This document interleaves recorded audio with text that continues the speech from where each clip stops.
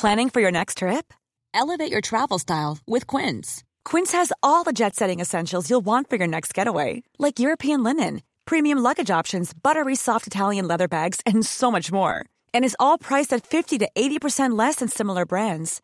Plus, Quince only works with factories that use safe and ethical manufacturing practices. Pack your bags with high-quality essentials you'll be wearing for vacations to come with Quince. Go to quince.com/pack for free shipping and 365-day returns. Want to get a chiseled look in the jawline? Sculpt and shape your jawline with added volume from Juvederm Volux XC. Juvederm Volux XC is an injectable gel specifically designed to be robust enough to improve moderate to severe loss of jawline definition. And it is the first and only hyaluronic acid filler approved for the jawline. Add volume to your jawline for a chiseled look with Juvederm Volux XC. For important safety information and to find a licensed specialist, visit juvederm.com. That's JUVEDERM.com. Not for people with severe allergic reactions, allergies to lidocaine, or the proteins used in Juvederm. Common side effects include injection site redness, swelling, pain, tenderness, firmness, lumps, bumps, bruising, discoloration, or itching. There's a risk of unintentional injection into a blood vessel, which can cause vision abnormalities, blindness, stroke, temporary scabs, or scarring. Talk to a licensed specialist to find out if it's right for you. Visit Juvederm.com. That's JUVEDERM.com. Imagine the softest sheets you've ever felt. Now imagine them getting even softer over time. That's what you'll feel with Boll & Branch's organic cotton sheets. In a recent customer survey, 96% replied that Boll & Branch sheets get softer with every wash. Start getting your best night's sleep in these sheets that get softer and softer for years to come. Try their sheets with a 30-night guarantee. Plus, get 15% off your first order at bollandbranch.com. Code BUTTERY. Exclusions apply. See site for details.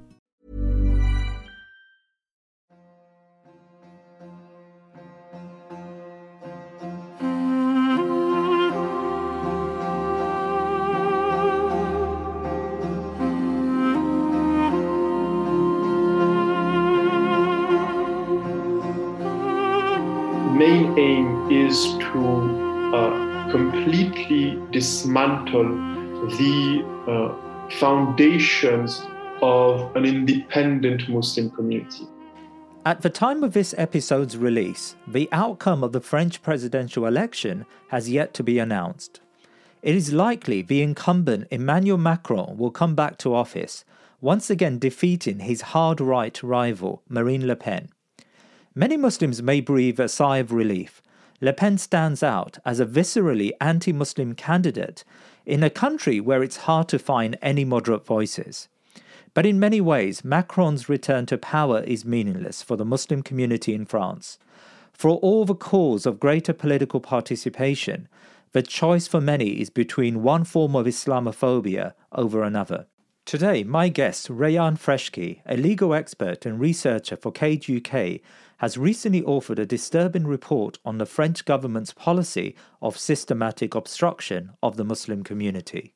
He uncovers how the French state under Macron has targeted peaceful Muslims, shut down mosques, closed charities, hounded Islamic schools, and made it impossible for civil society to operate independently from the state.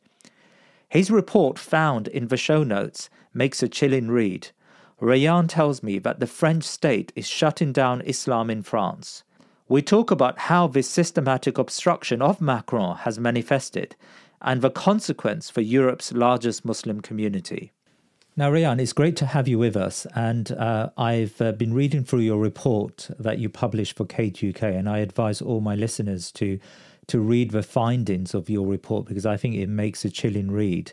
But I want to start, before we talk about systematic obstruction, I think this is what you call the French policy towards the Muslim community. I want to first ask about why. Why is the French state so harsh against Muslims in France? I mean, you know, from the outside, the impression we get is that the French state observes a politicization of the Muslim community. Muslims in France want to live separate lives. Muslims are calling for, some form of Sharia in their public life. Muslims are disobedient to the the laws of French society. I mean, the impression we get is that there's something going on in the Muslim community that the French state is trying to react to. What are the demands of the Muslims in France that have provoked the French state to act in the way it has? The specific demands that you are highlighting do not really exist. Like, there's no political party, there's no Muslim political party, or even outside of a political party, there's no shared and generic demand from Muslims according to which Sharia should be implemented in the entire territory, or that kind of stuff. That doesn't even exist. The point is, again, Islamism is nothing to the eyes of the state and to the eyes of basically the entire political spectrum, is nothing but the orthodox practice of Islam. So it becomes the argument that they're going to use is, well, hijab is, you're wearing hijab because of your faith, right? Okay, fair. And hijabs can be seen in the public sphere. So because it's in the public sphere, it's political, meaning that hijab is political, so it's a form of political Islam. So that's the link that they are basically establishing. And this is how political Islam in the end, or Islamism, only describes the normal practice of basic Islamic beliefs. I mean, we're not even talking about very deep stuff. This is just a very common Islamic practice. We can talk about hijab, but prayer as well. They went as far as identifying a deeper religious practice during Ramadan as a form of radicalization, a weak signal of radicalization. So it's very clear that they're basically targeting Islam. These kind of demands do not. These kind of political demands do not exist in the community, because even though we were mentioning that our understanding of the deen has deepened, it's not that deep. It's not still that shared. We still are a community that is very much secularized, maybe the most secularized Muslim community in the West. And by the way, even if you're not secularized, I'm not sure there's any point in demanding the implementation of Sharia to people who are not Muslim, by the way. This is not what Islam commands. That's very interesting. So it's really just day-to-day Islamic practice, which is regarded as being signs of political Islam or Islamism. And that's what the French state is trying to snuff out, trying to eradicate, right? So let's talk about what the French state has been up to in the last few years. Now, we hear little bits of information from time to time. You know, we hear about the closure of mosques. We hear about the stipulation that children need to be put onto a register, and home education is almost impossible now to achieve. We hear about Muslim organizations and charities that have been shut down.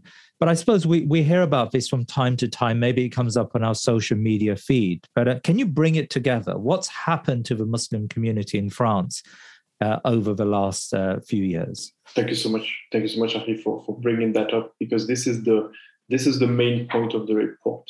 The main point of the report is to highlight how these different events, the closure of the mosque, adoption of the anti-separatism law, the one which basically made house education almost impossible for Muslims, actually impossible for Muslims, the closure of Baraka City, a charity, the closure of the CCIF, which was an independent Muslim human rights organization. They are not independent event. They are actually connected to each other. And the link is the systematic obstruction policy, this official policy that was started by the French state, by the French government in February 2018. This is absolutely essential to understand. It's a system, it's a policy that has been willfully created, crafted, and established by the government. And actually, what's kind of shocking is that it started in February 2018 at the request of Emmanuel Macron, and it remained completely secret until November 2019. So basically, for a year and a half, the state is running a policy, an official policy with very specific guidelines for a year and a half, and it's completely secret. No one knows a thing about it. You discover that in November 2019. And what you discover is that the policy has been established in 15 areas. We don't know which one, by the way. To this day, we still don't know which areas. And we know that thousands of inspections, thousands of controls have been led, closures have been announced, millions of euros have been seized, and you discover that now they believe that the policy is quite efficient and that it's going to be implemented in the entire national territory. So after a year and a half of being completely secret, it becomes public, and that's when you realize that it's going to be implemented everywhere. And what's the aim of this systematic obstruction policy? The policy main aim is to completely dismantle the foundations of an independent Muslim community. So how do you do that?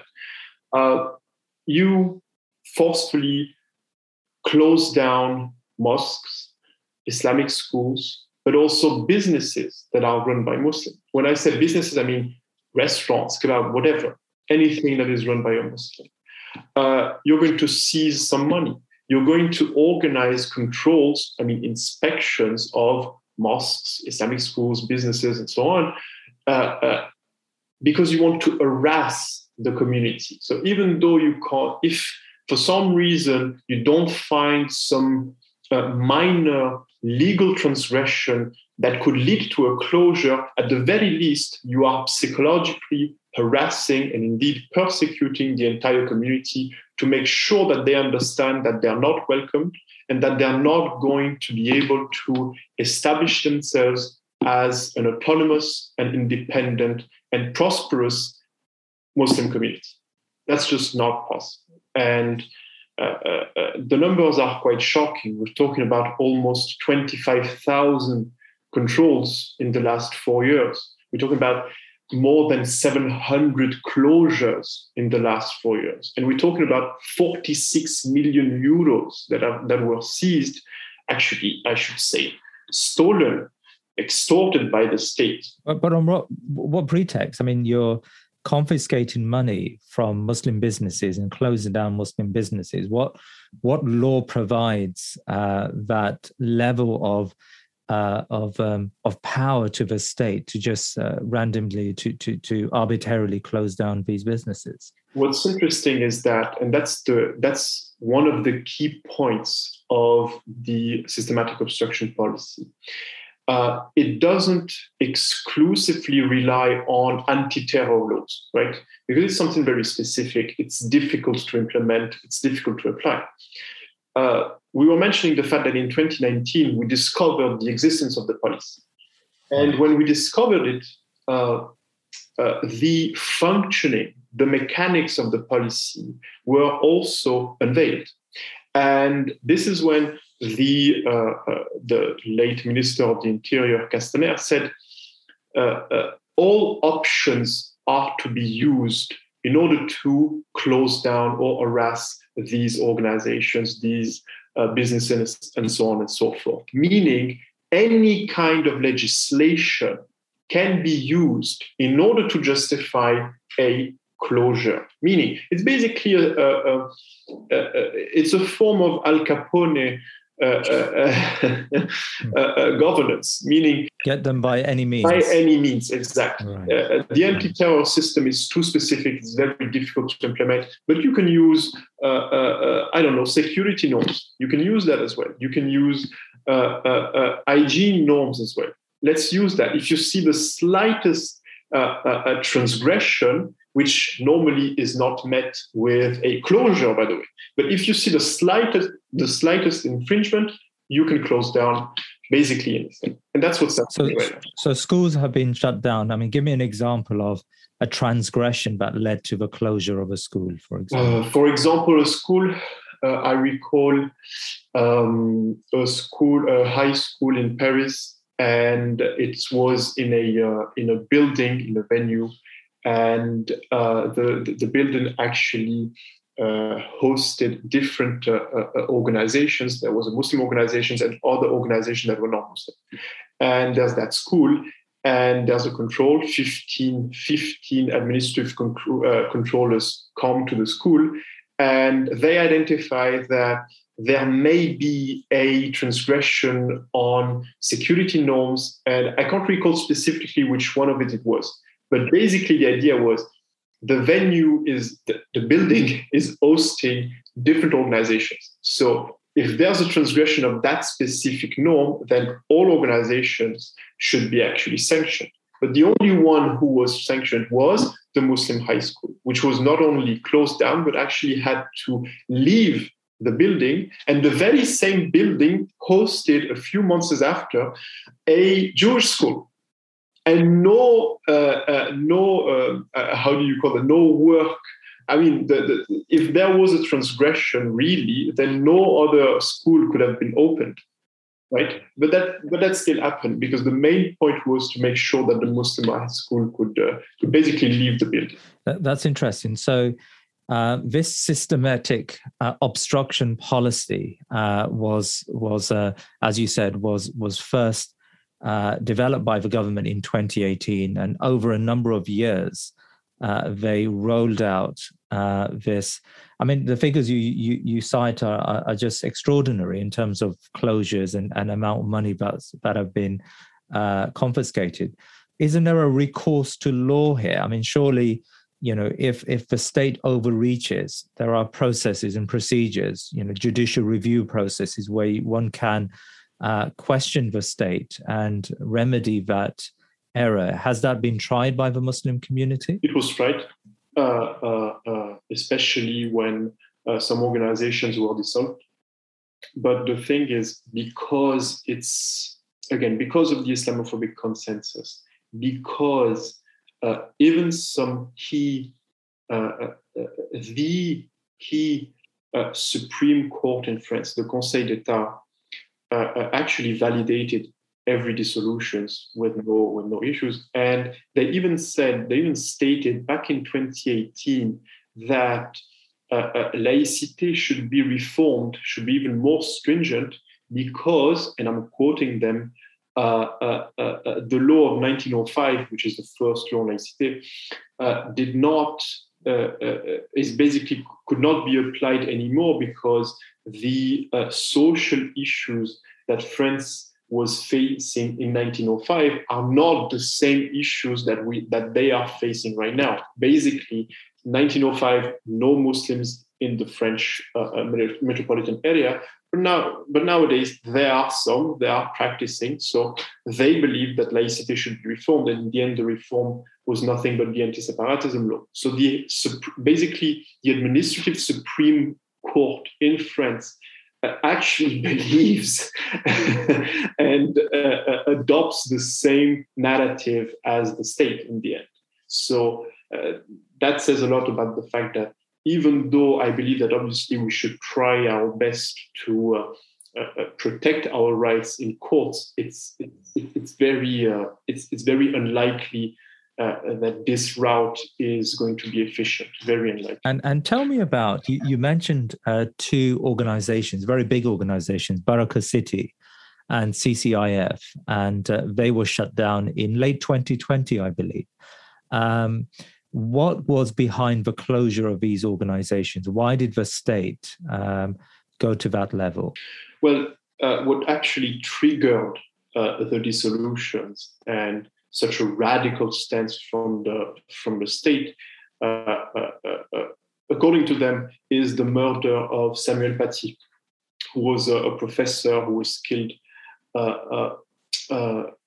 in late 2020 because he showed some blasphemous cartoons of the Prophet sallallahu alaihi wasallam. So right after that event,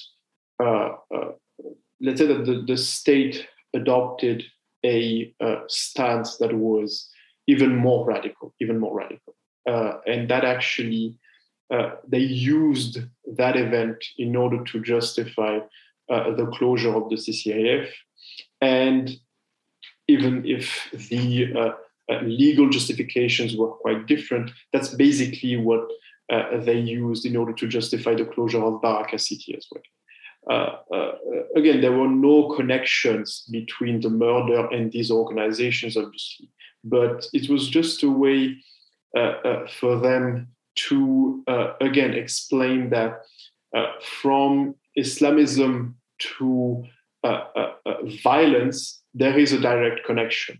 So the CCIF, Baraka City, we're talking about practicing Muslims who try to influence the social sphere of life, even if it's in a different kind of way, but they are still trying to influence social French life because of their faith. Well, that's called Islamism, and Islamism, in the end, at some point, is going to lead to some form of violence. So they should be shut down. It's a form of, it's basically prevent, but in a way more, in an even more radical way. So that's how they justified the dissolutions. And you mentioned the anti-separatism law, which is now, I think, in 21, it became law in France. Can you explain this law to us and why the French government? I mean, since 2018, as you've described, they've had the ability to close down, to systematically obstruct Muslim groups. So why this additional law, the anti-separatism law, which we all now know about in very general terms, but if you can explain the details of it. The main point is that the anti-separatism law, as you mentioned, was adopted in 2021. The systematic obstruction was established and was being implemented since 2018. And the main idea, as we said, is that you can use any kind of legislation, anything that allows you to justify your control and inspection, and in the end, a closure can be used.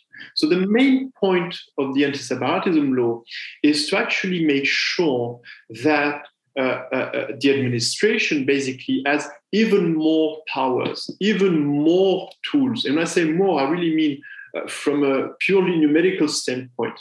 How can I justify to control a school, for example? Well, before the anti-separatism law, you may have, let's say, 5 different legal dispositions that should be met by the school. After the separatism law, it's not 5 anymore, it's 7. So I can go into the details of it, but it's not even the point. The main point is to make sure that now the administration has even more tools, even more actually weapons in order to close down these institutions. Because the main point is that the entire legislation has been weaponized by the state. It's actually a weapon that they're going to use arbitrarily in order to make sure that that they're going to meet their goals. And the goals are the controls, the closures, and the euros that they're trying to seize. So that's the main thing about the anti-separatism law. And that I believe is the overarching spirit of any kind of legal reform that the state is going to adopt from now on, when obviously legal reforms that have some kind of influence on Muslim human rights. The main point is to make sure that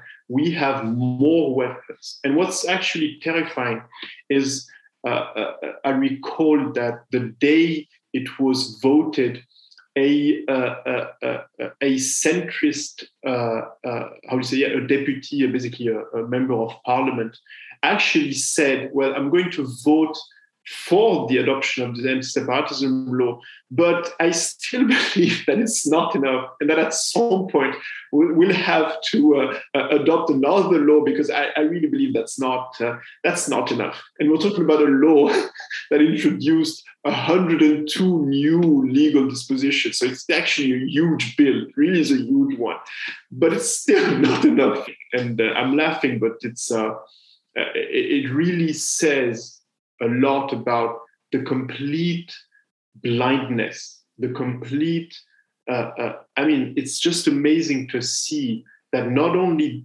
do they completely refuse to engage with us and discuss with us, but it's just complete, direct, full spectrum attack on us. And even when that happens, it may not be enough. So because it's not enough, let's continue again. And this is why sometimes some commentators exclusively focus on this anti-separatism law. I do believe that they should focus on the systematic obstruction, because in the end, the anti-separatism law is just a yet another tool, a tool that is implemented in that policy, basically. I want to understand the motivations of the French state. Why has Emmanuel Macron and the French political establishment decided to embark on this very horrid program of obstructing the Muslim community in the most basic aspects of their religious observance? You mentioned a lot in your report. You give statements from, for example, the Interior Minister, very explicitly stating that we are now spreading terror. The subtext seems to be that the government wants to establish fear in the Muslim community. To what end? Why are they trying to make Muslims fearful? I think there are two layers, two potential explanations. The first one is because Islamism in the end, and they know that as well, Islamism is nothing but Islamic practice. What they believe is that there is a direct connection between Orthodox Islam and violence. So we want to avoid violence, meaning we need to erase Islamic beliefs, Islamic practices as much as possible. Or if we can't erase them, if you keep them, then you're going to fear us so much that you're not going to practice them to the full extent, right?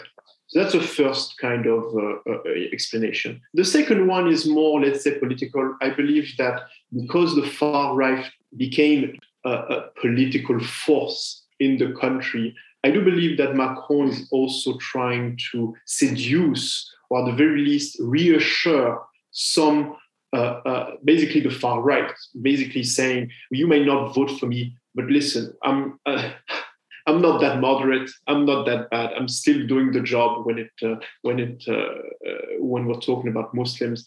I'm still making basically what you would like to do. So do not oppose me as much as you would like to, because in the end, I may be moderate with others, but with them, I'm extremely harsh. So I do believe that he is trying to seduce some of them. And I also think that in the end, even outside of the official far-right parties, again, the consensus is so wide that we were mentioning a member of parliament that's coming from the center and that believes that the anti-separatism law is not enough. So in the end, it's not just about trying to seduce, it's just the way they are. They really believe that there is a problem with Islam and Muslims, which should be tackled and addressed very harshly, very radically, because, again, in their mind, Islam, and I'm quoting Macron, is a religion in crisis. So it's a religion that should be, they should engage with with our religion in a very deep and, in the end, very radical way. Brother Rayan, do you feel that the French state is attempting to create a level of fear in the Muslim community to such a degree that it solicits a reform from within? The Muslim community recognize that in order to live your life and achieve one's interests, Islam is going to have to be reformed, pragmatically reformed, in order to be accommodated by the French state. Is the intention, in other words, to create an internal reformation within the French Muslim community and their perspective on Islam? I think this is an intention. I think that when Macron said Islam is in crisis, he was actually talking about the necessity of some kind of reform, paralleling basically the reform Christianism went through in the last centuries. Now, I'm not sure it's going to trigger such a. I mean, it's not going to trigger such reform because, as we know, it's structurally impossible to reform. But for certain, it's going to push some of them to completely assimilate. That's something that is going to happen. Some of us, even though they're going to maintain their beliefs, they're going to.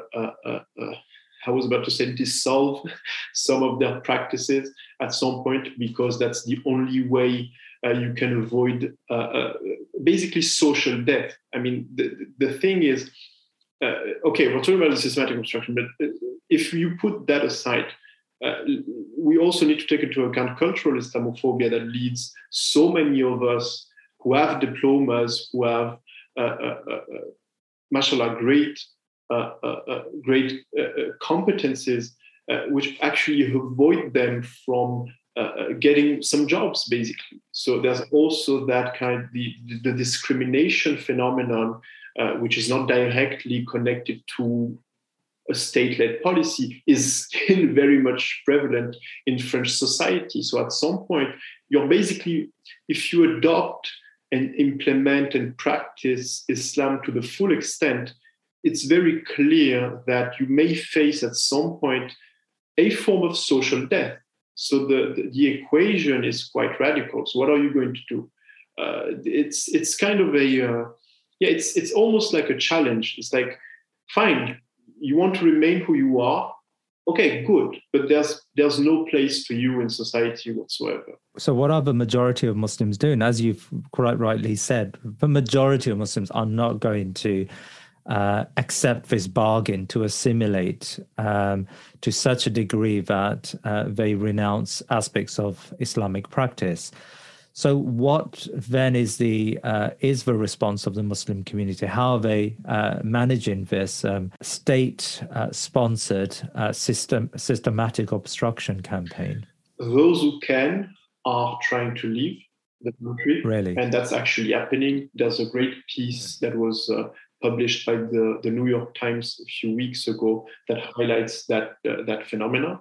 And this is something that is going to happen, and I believe this is going to actually intensify in the near future, because as leave to where? Muslim majority countries like Turkey, for example,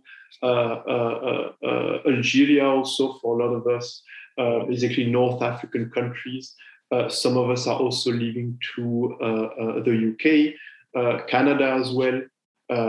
That's basically the main countries that come to our mind. This is the first kind of reaction, people leaving. If there's no place for you here, then just leave.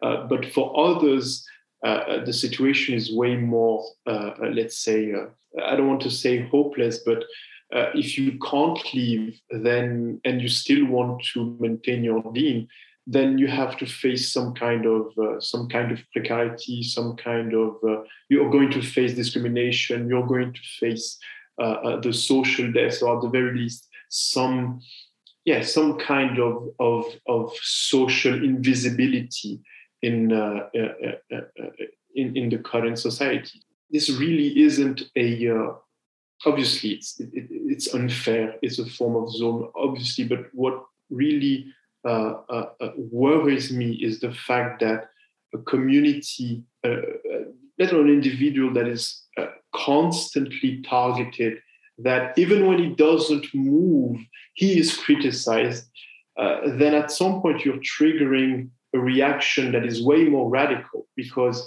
if any of my moves is bad and I shouldn't do it, then, well, you know what, I don't have anything to lose, right? So maybe violence could be an answer, because anyways, even when I'm trying to be peaceful, even when I'm trying to be, let's say, quote unquote, moderate, I don't like that wording, but you get the sense of what I'm trying to say, it's not working. Well, maybe something else is going to work then. If we can't discuss, then maybe there's another kind of relationship, another kind of dynamic that could work. and that's basically violence. So a phenomena that we do not sufficiently analyze is the fact that France is the European country that gave the more Islamic State soldiers, actually. We should ask ourselves the question, how is that possible? And the differential between the people who left from France with other European nations is actually massive. It's huge. How do we explain such a difference? So basically, what I'm trying to highlight here is the fact that if we continue on this route, the cycle of violence is not going to stop for sure.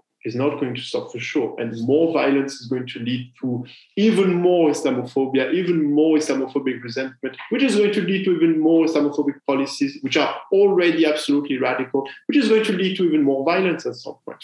So obviously we hope it's not going to happen, but the key ingredients are there. I wonder if you can give me any insights into Emmanuel Macron and his state of mind or his way of thinking when it comes to Islam.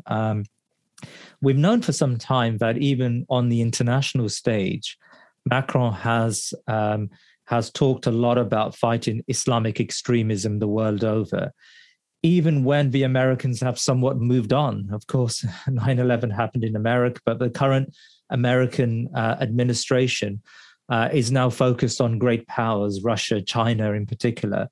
And there is a movement away from fighting terror. We saw that in the withdrawal from Afghanistan. Yet Macron has been insistent that this is the problem. And actually, at one stage, of course, now he will hate to recognize this, but at one stage he was calling to bring Russia in, so that the global alliance against so-called Islamic terrorism would be comprehensive. So what's going on there? Why is Macron so obsessed? Sure. It's important to understand here the strategical position of France, internationally speaking. So one of the key challenge that France is facing internationally speaking is what they officially label as the strategical downgrade. Meaning, basically, in very simple words, they're not as powerful and mighty as they were before. They're not as influential from a purely strategical standpoint as they were right after World War II, basically. And that influence has slightly decreased because, obviously, of the end of colonialism.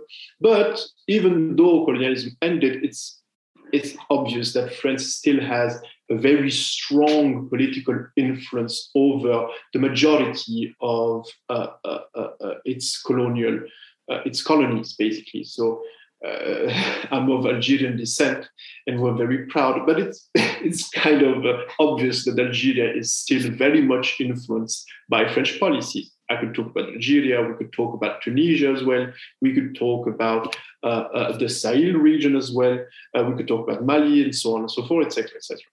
It's very clear that basically the colonies, the Muslim colonies, even though they are still influenced by France, are more and more independent.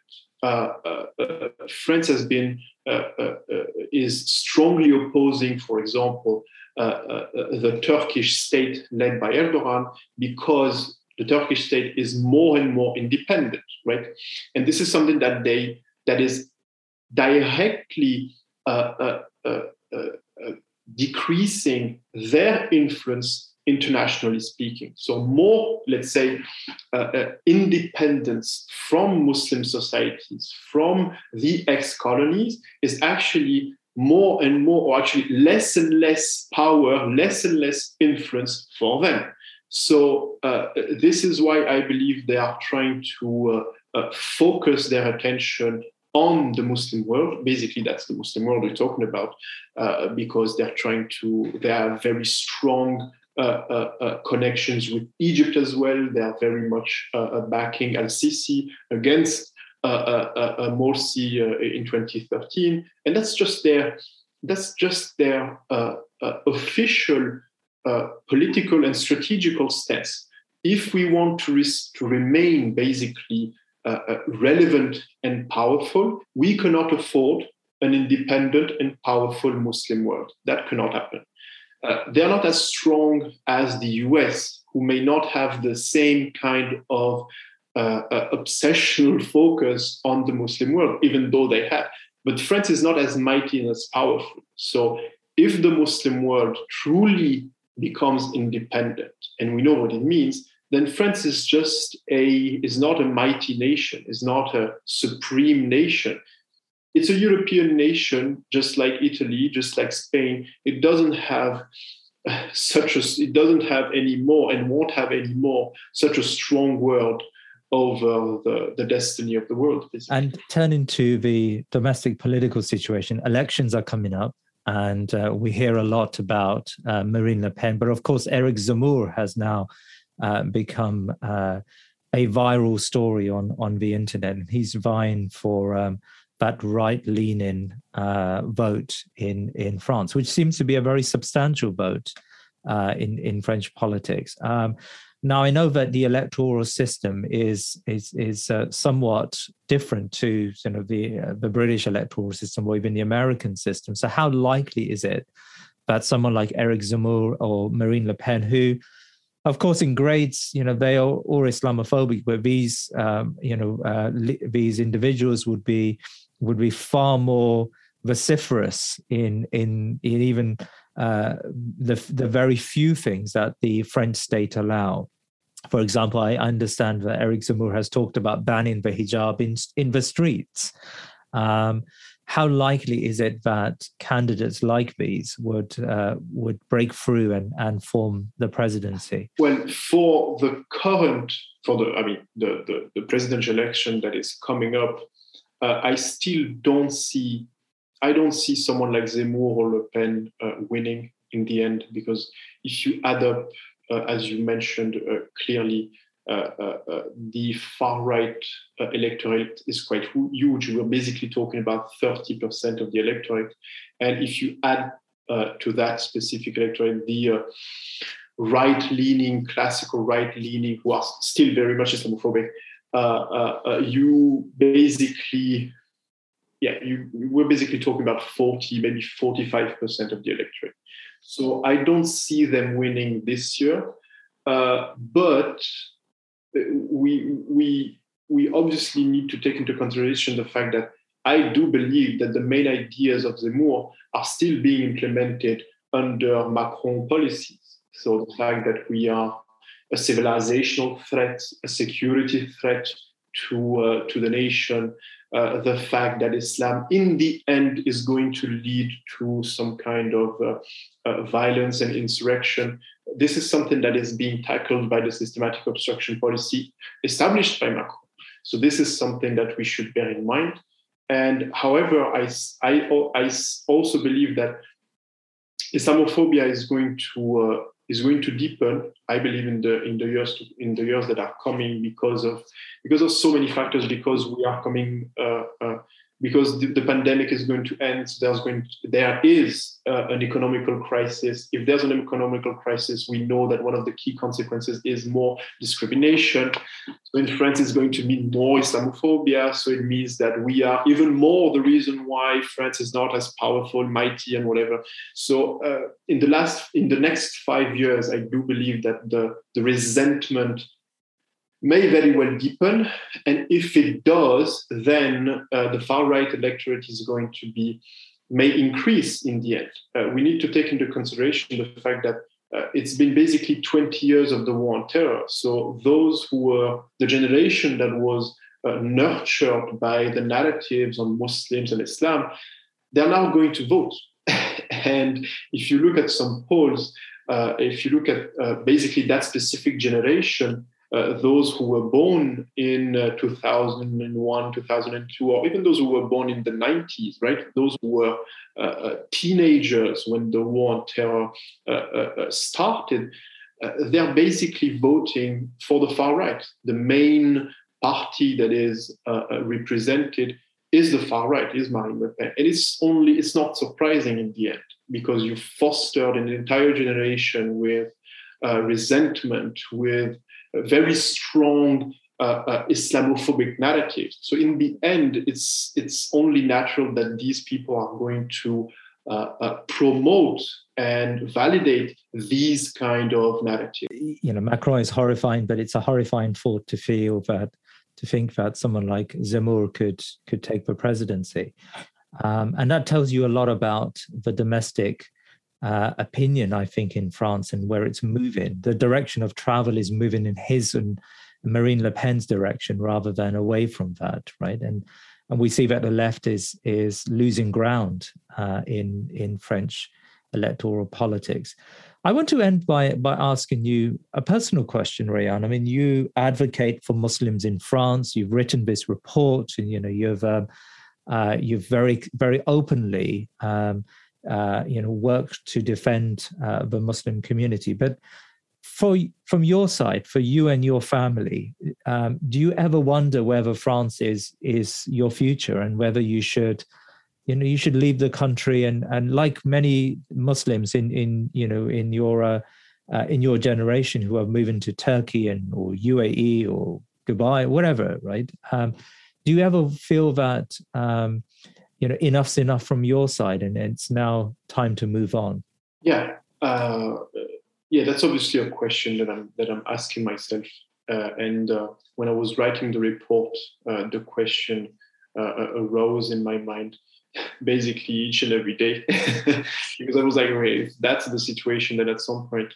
But it's actually a very let's say, religious question in the end, because it's something that we should ask ourselves. The main point of our existence is to worship Allah Azza wa Jal. So that's the key point. Can you worship Allah Azza wa Jal? And if you are in a place where worshiping Allah Azza wa Jal is so difficult and is actually trying to hinder you in any way possible, then, I mean, France is not the earth, right? So at some point you have to ask yourself the question. And yeah, I think from a personal standpoint, I answered it, and I don't see France as my personal future. I'm not trying to, even though I wrote the report, I'm no scholar. I'm not. So I don't. This is my personal answer. I don't want to mislead an entire community, telling them what they should do. I'm not a leader. I'm not a religious leader. I'm not a scholar. So this is a personal answer that I have. But yeah, for sure. Because then the question is, it's about me, but it's also about the future generations. So do I want? I don't have children, but if at some point I have some. Do I want them? What am I going to do? Am I going to send them to a secular school where you can't pray, where you're not going to be taught about the deen, where basically all the mosques that are left are basically run by the state? Is it still a mosque? I can't send you to an Islamic school because they don't exist, or if they exist, they are basically being raided each and every week. Do I want that? So this is a key question that we have to ask ourselves all the time. And from my personal standpoint, yeah, I don't see my future, because again, at some point, we're trying to hold accountable the state for its crimes, but we also need to remind ourselves that we are going to be held accountable at some point when we're going to be resurrected. We're going to be asked some tough questions, and we better ask ourselves the tough questions right now and try to find the correct answer right now, and not just avoid them. And then at some point, because at some point we'll have to answer, and it's better to answer right now than to answer in the next life, inshallah. So yeah. Rayan, it's been a pleasure speaking to you today. May Allah make it easy for you and your family. Actually, maybe there is one last question. What can we do as Muslims beyond France, Muslims in the Muslim world? We did see after the Samuel Paty killing and the atrocious statements of your president, we saw that around the world there was an outpouring of emotion against French policies towards the Muslim community, even We had campaigns to remove French products from the shelves of many of the supermarkets and shops around the Muslim world. I think that was short-lived, and it didn't seem like it continued for longer. But is something like that a coherent answer to this problem from our sort of solidarity perspective? Yeah, I do believe this to be a potential answer, a potential efficient answer, because I do believe that the French state, is trying to promote a certain vision, right? They're trying to promote an idea that France is promoting and respecting human rights, that there's no issues with minorities, no systemic discrimination, no systemic Islamophobia, and so on and so forth. Why are they doing that? They're doing that because of the strategical downgrade. You cannot afford to have a bad reputation. You're already on the decline. But if now you also have a bad reputation, then for sure it's basically over. So you're going to face some boycotts. You're going to face difficult diplomatic relations with other key nations in the world. So you can't afford that. So the best way to actually, let's say, protect us is to make sure that their image should be the correct one. No, France is not a state that respects minorities. It's absolutely not a state that respects Muslim rights, for sure. It's a state that is officially Islamophobic, that is implementing official policies that are completely Islamophobic, and that actually only describe a proper Islamophobic persecution. The idea of the report is to make sure that people understand that it's so bad that it's actually a form of persecution. So if people understand that, then you'll have a correct understanding of the French picture. And once you have that, then for sure you can take peaceful political actions that are going to hold the state accountable. That's basically the only thing that could, in the end, international pressure that could, in the end, maybe trigger some kind of reform in France. That's my personal belief. I do believe that internally, domestically, there's some work to be done, but in the end, it's absolutely not. It's nearly not enough. We really need international pressure and international solidarity from the community, and that's basically something that is always. It's always the case. If you look at our history, that's not only something that comes from our principles. It's if you. I'm not going to quote the hadith from the Prophet ﷺ when he compared the entire ummah to a body, right? But everyone knows it. But then you actually have to implement it from a purely strategical standpoint. We still are one ummah. We're always going to be one ummah, whether they believe it or not, whether we feel it or not. We still are one ummah, and that actually means that in order to revive justice and divine justice, you have to not only show solidarity, that's great, obviously, but you also have to take some kind of steps, peaceful steps. You don't have to do some crazy stuff in order to put some pressure. And you greatly reminded me of what happened right after the Samuel Paty murder and the cartoons and the blasphemous cartoons of the Prophet ﷺ. We actually saw that France felt so insecure that the actual president, Macron, went to Al Jazeera in order to address that, because he understood that this is a key moment in history. We can't afford to have a bad reputation, because if that happens, the strategical downgrade is just basically happening, and it's over for us. So the more we highlight what they're doing, the more, inshallah, we can hope for some change, inshallah. Inshallah. Jazakallah khair, Brother Rayan, for your time today. Jazakallah khair. Thank you so much for your invitation.